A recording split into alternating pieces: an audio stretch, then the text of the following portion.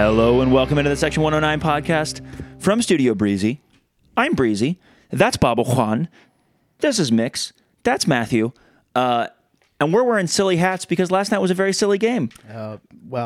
Yeah, silly hat game for sure. It was definitely. Matthew, give me your quick rundown on how you're feeling now that we've had about 12 hours to digest last night's 1-1 draw with Apotheos FC. Let's call them Fouling FC. I thought that was Atlanta SC Pros. Kind of seemed like the Atlanta Silverbacks a little bit. Who else? How many iterations of that same team? Who else? We're missing one? Atlanta FC. Oh, yeah, Atlanta FC. Yeah, the 4 iterations of the exact same team. It's the same, like, the players change and the coaches kind of remain the same but also change. But, like, the club DNA, their way of playing, the dirty play, the ridiculous fouls, some good players also, like... Yeah. All carry over to take... you get to go with the bad with that group. You cannot kill what will never die, or whatever the right term is. So, Matthew, let's take us through our starting lineup. We are going to blow through this one because we are actually recording another podcast right after this. Spoiler alert. So I don't have show notes in front of me. Let's talk through the starting lineup. I can do it from memory. Do it. So you've got Jonathan Burke in goal. Hey, welcome, Johnny. Jung Musso at right back. Anatoly Prepelica next to Sebastian Capizzucci. Colin Stripling playing left back. Stop right here. Aiden Bowers, saw him in a boot. How you feeling? I'd feel better if he wasn't in a boot, but I saw him afterwards. He said it's precautionary. I think about 10 people must have asked him, what is going on? Yeah. Including Bill Hammetry. Shout out Bill Hammetry. You're the man who called me from inside the stadium because pregame we were all talking about it because we had heard that he was hurt, that he wasn't playing rather. And then he called me and he's like, Aiden's in a boot. And I was like, and then it turned out he said he's okay. And then I talked to him after the game. You talked to him after the game, and he said this is precautionary. It is actually normal. This happens to me. I have a recurring foot issue. It's okay. I just need to stay off of it. This boot keeps me off of it, and we'll wait for the inflammation to come down. And I'll be all right. Yeah. Richard Dixon at the 6, Alex McGrath and Luis Garcia Sosa in midfield. Montayo Mwape, Jesus Ibarra on the wings, Marcus Nicholas up top. So pretty strong lineup. Yeah. I wasn't sure going in how we were going to handle things, if we were going to fully rotate, play a bunch of kids, get mollywopped. Yeah, because last game, if folks don't remember, and I wasn't there, I think I was in Vegas for that one. But it was a Thursday night, and we went down there. It was a home and away series, and we played them, and it finished 3-2 them. But it's at halftime down there. It was 2-0 us. And 1-0. The second goal that we scored was just on the other side of half. Got it. My bad. So 1-0 halftime. It goes up 2-0 us. We make a bunch of subs. We bring in literally 6 children up from the academy and guest players, and then they score 3 goals in the second half. So last game, down a man. By the way, they scored 3 goals while down a man. Oh, they got a red card in that game too. Yes. Never change Atlanta semi-pro teams. So you look at that and you're like, okay, well they're going to be decent. And they came in, they were runners up in the NPSL. Yeah. They got to the finals. They were a very good team. They remind me of the NPSL teams we used to play when we were in the NPSL with Bill Elliott as head coach. Some really good amateur players. Some ex-pros / pros in between contracts. It's a decent group and a lot of foreign players. Oh yeah. So it's different. Which is no shot. That's just no. That's exactly. But we've complained on this podcast a lot, and if you've missed it, you can't have foreign players in NISA who are on visas to play soccer because NISA can't get them because NISA's a shit show. So that means that in the NPSL you could have basically unlimited amount of foreign guys, which we did. We used to have, when we would have 24 players, we'd have 20 foreign guys or 21 foreign guys. This is no judgment here. This is only to say actually the quality of some of those players is pretty high. Yeah. I'm not saying higher than our players, but now that we've gone pro, but in the amateur days, this was the kind of team we played a lot. You could argue that and I'm just going to use back-to-back years as an example here. You could argue our 2019 team was more talented than our 2020 team. Yes. In large part because of the amount of foreign players that we had. Correct. It's just a feature of the whole thing. And look, we tried to sign 7 of those players or 6 of those players, and we got visas denied. So that was the beginning of the Nisa saga. So anyway, take me through some of the substitutes. You don't have to have minutes, but some of the guys that came in later on in the game. Yeah. So let's go back to front. Towards the very, very end, Fabian Rodriguez gets a 4-minute plus stoppage time run out. And there was about 12 minutes of stoppage time, even though there were only 6 on the board they held up. what was the other one? Marcus got Lenny subbed came out for Lenny in about Be honest with you, 67th minute. I was really, number one, I was glad Marcus scored. And just like, it's always, whenever he plays, he wants the ball in the back of the net. It was really nice to get one on, I'm sure, what was kind of a frustrating game for him. You don't think he likes getting kicked all game and elbowed in the face? Yeah, it's just, well, we'll come back to that. And the only other substitution is when Colin went down injured, which absolutely frightening. We hope he's okay. We have no information at this time. I am not feeling good about it. Neither am I. But that was a substitution made, and it was one of the guest players, Darwin Ortiz, came in for 32 minutes.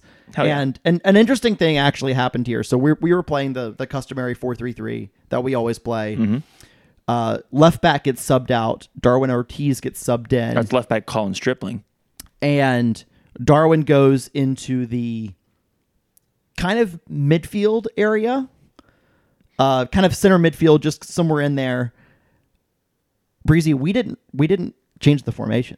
Yeah, no one played left back. It was like the very it was just Sebastian definition. Capajut. It was just Sebastian, and then whatever player was anywhere near. It was the definition of positional football. It was the definition of positional play. Like sometimes Sebastian just kind of like floats over, and they kind of build from a back three a little bit more. It was very classic of like 2022's CFC, where like Travis Ward like might be gone. Whether he's combining inside or outside, like he's just gone. Mm-hmm. And Tate Robertson would kind of just sit back a little bit more and build up. So there was always kind of three prepared to be there. But like sometimes Capo would be over. Sometimes Jesus would be back as kind of a wing back. I thought we were going to a back three for a while there, but it was very clearly no. We did go to a back three. We just put a player in. It wasn't the normal kind of back three you'd be accustomed to. It was just three players that happened to be playing in the back and no left back. It was wild. It was wild. There's two, but big, like it just didn't matter. There's two big moments in this game. Let's talk about them. First, let's talk about the missed red card.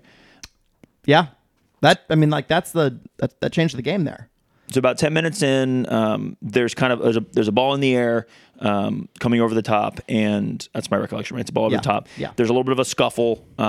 Nothing crazy, just like some contact coming together. And then Marcus is out in front of the play. Looks like he might be offside. I'm not saying he was, but that's kind of where the position is. And the center back just forearm checks him like he was a hockey player right in the face. I mean, just throws an elbow/forearm right into Marcus's face, lays Marcus out. Marcus is on the ground for a little while, and the referee's in, I think, pretty good position to make the call. He's not that far away, or at least I don't think he was like too far away to be able to see it.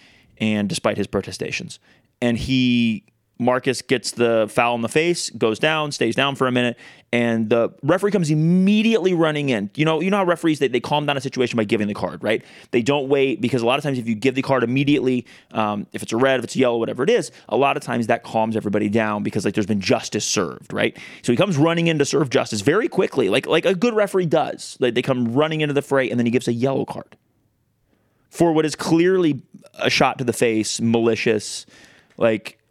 It is the definition of a red card situation, and the referee was too chicken shit to make the call. And it's also one of those things where no referee in a friendly in the 10th minute wants to give a red card. They don't want to give red cards in friendlies, period. I'll go one step further. It's not even about the friendly. It's about referees being too chicken to make the call. Well, yeah. In general. I mean, like, if you're... Even in a league game, honestly, I don't think that gets called. If you're an assigner, if you're a referee assigner, and you're supervising this match, and, like, you're going to give a grade, which they do for friendlies and stuff like that, you're going to see that moment and be like, that guy's not ready. Like, referee. Yeah, correct. You have to be able to... Like, you know what's going on here. Like it isn't... Like, referees prepare a little bit for games. Like, you know what's going on here. You have to be willing to make that call, because it just not giving a red, and yes, the player ended up getting a second yellow card in the first half, which got sent off. Which is like, why we're not freaking out, right? We're annoyed but not freaking out. Not giving cards when you need to, and the right color cards when you need to, sets up the rest of the game. Like, it was... I mean, it's no secret. Like, this isn't a league game. We don't necessarily want to be playing this game. We're doing it to fill a home date because Nisa's too inept to, put a schedule together that has enough games. So we don't necessarily want to be here in the first place. We need to play the game. Guys need minutes. They need to kind of establish a rhythm and play together a little bit more because we're heading down the home stretch. But we also need to not get hurt. We also need to not get punched in the face. Do you think... It was disgraceful. Looking back on these two games, Apotheos away and Apotheos at home, do you think, with hindsight, not saying anybody had any wrong choices to begin with, because we'd never played this team before, do you think if you could go back, you would switch this team out for a different team? Absolutely. I never want to see them again. Yeah, I agree. It's too big a risk to play a team that is going to be overly physical. Now, I will also give the devil's advocate argument, which is iron sharpens iron, and you want to play teams that are tough. This isn't iron, though. This isn't about sharpening your football skills. No, but this was a team that's better than half the NISA teams. That's true, but like there were no stakes here. There's no consequences for getting a red card. There's no consequences for deliberately injuring an opponent. There's no consequences for any of this. By the way, you have a sweet bucket hat on. The center back who got the red card could have used that bucket hat to cover his ridiculous hairline. And I know people in glass houses, myself, shouldn't throw stones, but good Lord, that dude had lost all of his hair already. Yeah, I would not play this team again. I certainly wouldn't play a home and away with them. I would have switched them out for literally a road cone. So I wouldn't have switched them out for a road cone, but I would hope in the future we pick a team that's going to play a little bit better. Like we played Knoxville and we played them this season. We've played two teams that are remarkably thuggish in how they play. Both of those teams were kicking players, beating up players, like just being absolute, like not soccer players, just like half MMA fights. And that is a way to get hurt in the preseason and in the end. Like I do think the iron sharpens iron is a part of it, right? They want tougher games, but I don't think this is the kind of games they should want. And I'm not saying they do want those, but like this is not the kind of game that we want, that I don't think the coaching staff would want. And I hope in the future we will choose games in the preseason and in the regular season that maybe come from a little bit more of a mature and classy group of, I mean, if anybody's missed it, like their players were talking shit to us during the game. Their players were, talking shit to other fans. It's just not professional. It's not professional. And we need to be playing, not that part actually matters that much, but we need to be playing teams that understand that we also have jobs and that our players have to be able to play. I'm going to go one step further on you here. And I realize this is going to almost be a 180 on a little bit of like CFC history and what we try to do as a club. I never want to play another amateur team in a friendly in the middle of the regular season. I'm done. Oh, I'm not. I'm done with that. I'm not. But I think you just got to pick a little more carefully. There's a reason why pro teams hate playing amateur teams. There's a reason why MLS teams hate playing USL teams in the Open Cup. The difference in level in the middle of your regular season is a recipe for getting players hurt. And I think, we're only doing this because NISA just puts breaks in a schedule because it doesn't compress 24 games into 24 weeks. Yep. It compresses or expands 24 games into about 34 weeks. I don't think if we're in a normal, actual, real league, there is time to play these games. And like, I hope we play amateur teams in preseason. And I don't give a shit if they mainly have college players and can't get a team together in February. That's not my fucking problem. I don't care. But like, these games should only be preseason games from here on out because the risks are just not worth it. So I get where you're coming from. I disagree a little bit. I just think you have to be a little more choosy about who you play. And I realize that's hard because there's not a lot of people that can get together a team. Like, there's some credit to be given to Apotheos to be able to get a team together at this point. And like, you look at us playing Metro Louisville last year, right? It's who can get a team together. By the way, we played Metro Louisville because a team in NISA folded and we already had the date on the calendar. Oh, I'm not taking any... Don't take this as me defending NISA. NISA's a shit show. What I'm saying is I would like to see us continue to have a friendly at least once a year in the regular season, assuming there's a break of any kind against amateur teams. What I would like us to see is to play an amateur team that isn't going to be this chippy, this physical, and this much injury risk. All right, let's jump into the goal, and then let's wrap this bad boy up. I didn't prepare 3 things. I don't know that you prepared 3 things. I think we'll count the last thing as your main takeaway. Take us through the goal, because I know you were really excited about this. Yeah, this was a really good sequence right off of the coming out of halftime. Ball comes in. I forget if it's in the air or on the ground. It's probably on the ground, knowing us. I haven't rewatched it, by the way. So this is me reliving it with you live. I've seen one angle.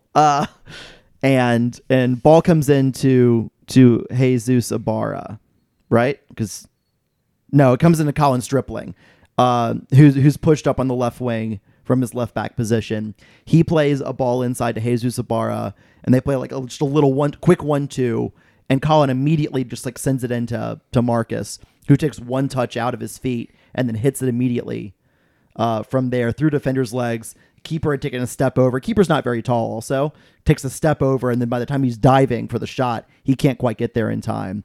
I thought it was a really, really clean, quick movements, kind of a classic CFC as it's supposed to be goal. Mm-hmm. Bill Elliott said something to me after last game. He said one of the things that was off the other night when we tied 1-1, not 1-1, 0-0, with Flower City. He said one of the things that he felt was a little bit off was our timing. Yeah. And he said like we were a little slow on our on kind of our build-up, like it was kind of predictable. Yeah. And he said like you can be slow, but sometimes you got to go bing, bing, bing with a couple one-touch passes in a row and change the tempo of the build-up to get space. And I think this was a kind of like this is that exact thing. It was really quick, like good first touches, clean, crisp passes, and several in a row, and it was just enough to allow Marcus a little bit more time to be able to settle that ball and take a shot. It was just some nice quality and sharpness from those 3 players in particular that, I think we lacked a little bit in the Flower City game, and for one moment getting one goal out of there, it was really nice. Well, I love it. I'm glad we got a goal. I'm glad it didn't finish 1-0. Obviously, I would have liked to win, and what I really would have liked to get out of this game without any injuries. But here we are. The boys now have about a week and a half to heal up. I honestly don't expect to see Colin back for a couple weeks, just based on him coming off and how gingerly he was walking. But here's the thing: T's and P's to Colin. If it's not broken, and I know he's going in for X-rays today. If it's not broken, all that matters is him coming back before the end of the season. We need him back, but we genuinely don't. We don't need to rush him. Right. Ale Jaimez, I saw him. He's getting close to being back. Ethan Corrin, we've talked about, is getting close to being back. Taylor should be back around playoff time. Yeah, he's got a ways still. And look, we don't know what any of those players are going to come back as. But what we do know is that we've done our thing in the regular season. We need to close it out, but we've done what we need to do. We're still undefeated. We picked up all these points. Now we got to get healthy, play well, and make sure we're hot going into the playoffs. So we're playing kind of a different game this little home stretch. We got to keep getting points and whatever else, but it's less about results and more about staying healthy, playing well. And that starts at LA Force on the 3rd. So I will be gone for that game. I will miss you guys. I'll be at a wedding. But I will see some of you in California. We'll see you in California. I want to do 3 things here. Go. And number 1 for me is going to be some good rotation minutes from Capizzucci and from Jonathan Burke and Jung Woo So. So looks like Jung Woo obviously playing 90 minutes in that game. I think, if Colin is out for a little while, we're going to see a lot more of him these next couple weeks. Mm-hmm. Just like we saw him at the beginning of the regular season. And he honestly, he's played well basically every meaningful minute he's played for CFC. He's played well.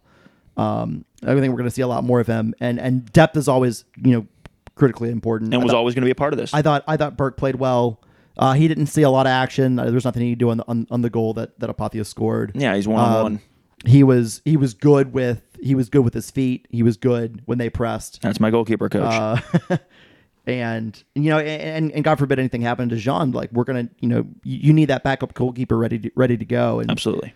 So I think he counted himself well, and I thought Capo did a good job as well. I'll point out you want a guy like Capo when a game turns into a knife fight. Yeah, he's calm. He doesn't lose his head, but he doesn't take any shit. Like he's just got the perfect balance of like taking care of business.